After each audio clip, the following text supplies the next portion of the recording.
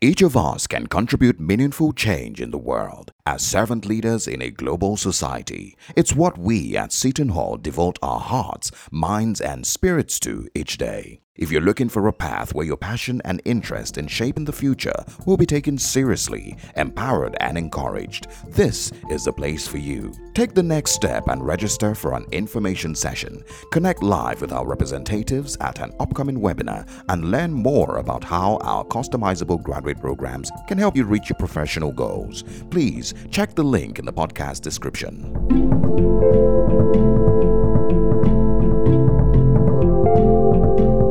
It's a difficult time in the world to be an ambassador. There's a war in Ukraine, there's a bombardment in Gaza, and crises in some countries in Africa and in part of Central Asia. If wishes were horses, Ambassador Nicolas Darevia, permanent representative of France to the United Nations, and the president of the Security Council for January will be traveling alone. But instead, it has a lot of work to do this month in the Security Council. Welcome to Unscripted, a podcast taking you inside the United Nations to the people at the heart of it all. My name is Olivia Ndubisi in Lagos. And I am Damilola Banjo.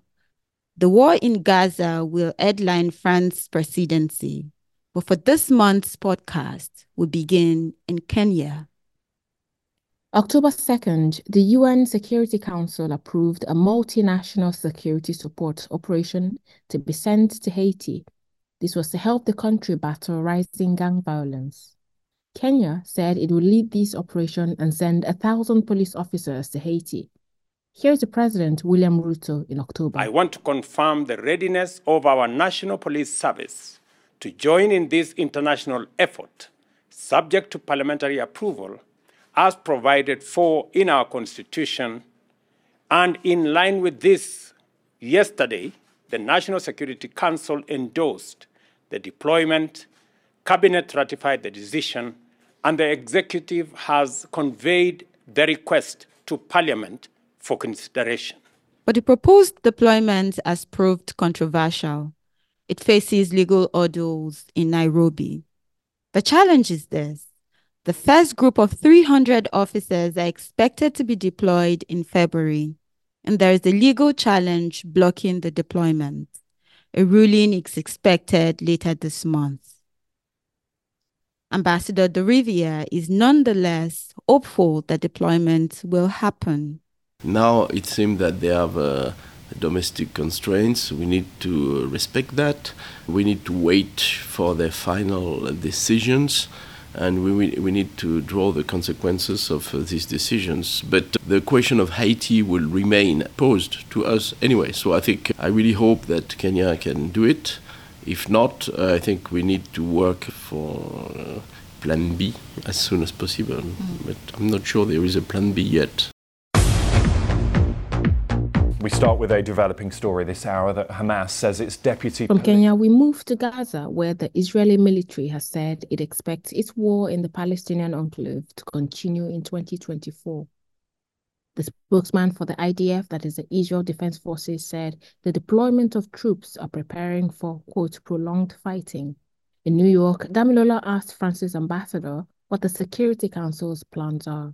Well, we are very concerned with the situation. It started, of course, with this aggression on October 7th, this terrorist attack by Hamas, because one thing is to go after the Hamas fighters, which is totally justified. What we are witnessing now is a very broad and massive military operation on the Gaza Strip, and there are many numbers, but it seems pretty obvious that the number of civilian casualties is way too high. I think probably there is 2/3 of the victims are civilians, women, children, and elders. So it's not acceptable. So I think while we will certainly recognize the right of Israel to defend itself, we don't recognize the right of Israel to violate the Geneva Convention, the law of the war. The ambassador said that returning peace to Gaza is the headliner of its presidency. But there are many questions about how to do this. For example, What happens to Gaza after the conflict? Who will be in charge there? How do you deal with the Palestinians' aspiration for statehood? The ambassador says the war needs to end now, but he does not believe that military actions will make it happen. It's obvious, and I think this crisis is another example, that this aspiration of Palestine to statehood is a fact.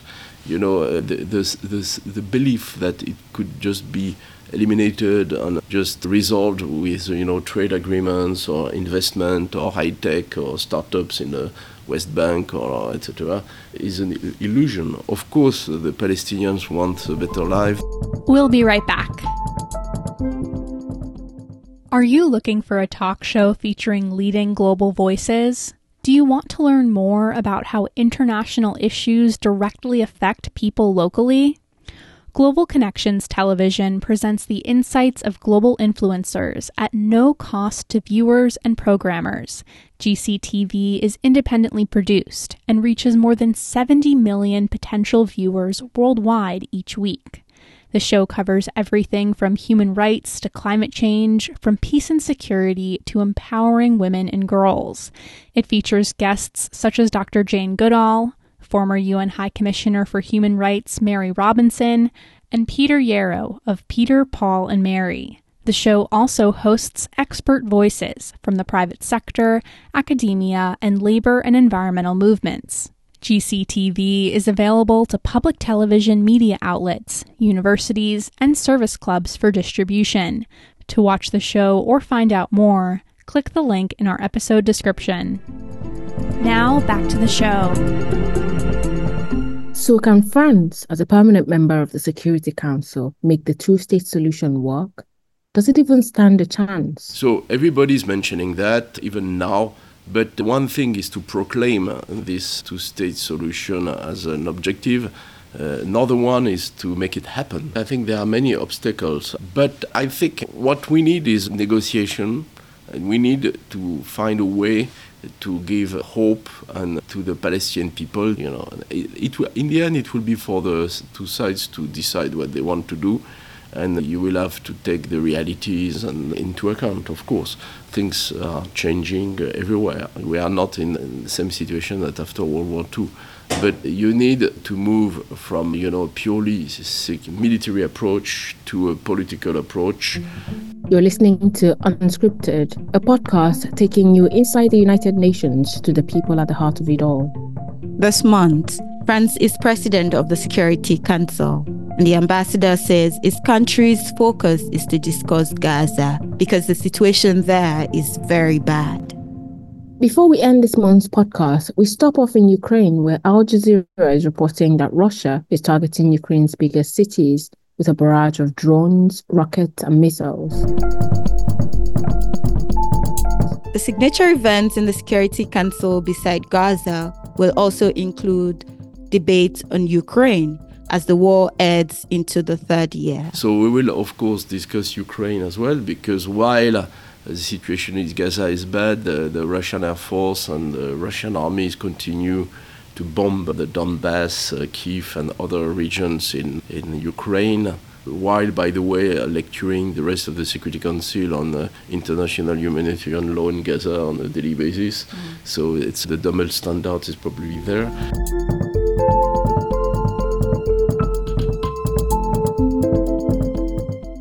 That's our podcast for this month. This episode was co-produced by Damilola Banjo in New York City and me, Olivia Ndubisi, in Lagos, Nigeria for Past Blue. Dorsey Lineback is our editor. A lot happens at the UN beyond what we report in each episode of Unscripted. And Past Blue is covering the important geopolitical tensions surrounding the world today. For day-to-day coverage, follow us on Twitter, Facebook, LinkedIn, and Instagram. And to subscribe to our newsletter, go to pastblue.com. Past Blue's in-depth and exclusive stories and this podcast are possible with the support of the Carnegie Corporation of New York and the Open Society Foundations, as well as our fiscal sponsor, the Institute for Nonprofit News. Unscripted is available wherever you find podcasts.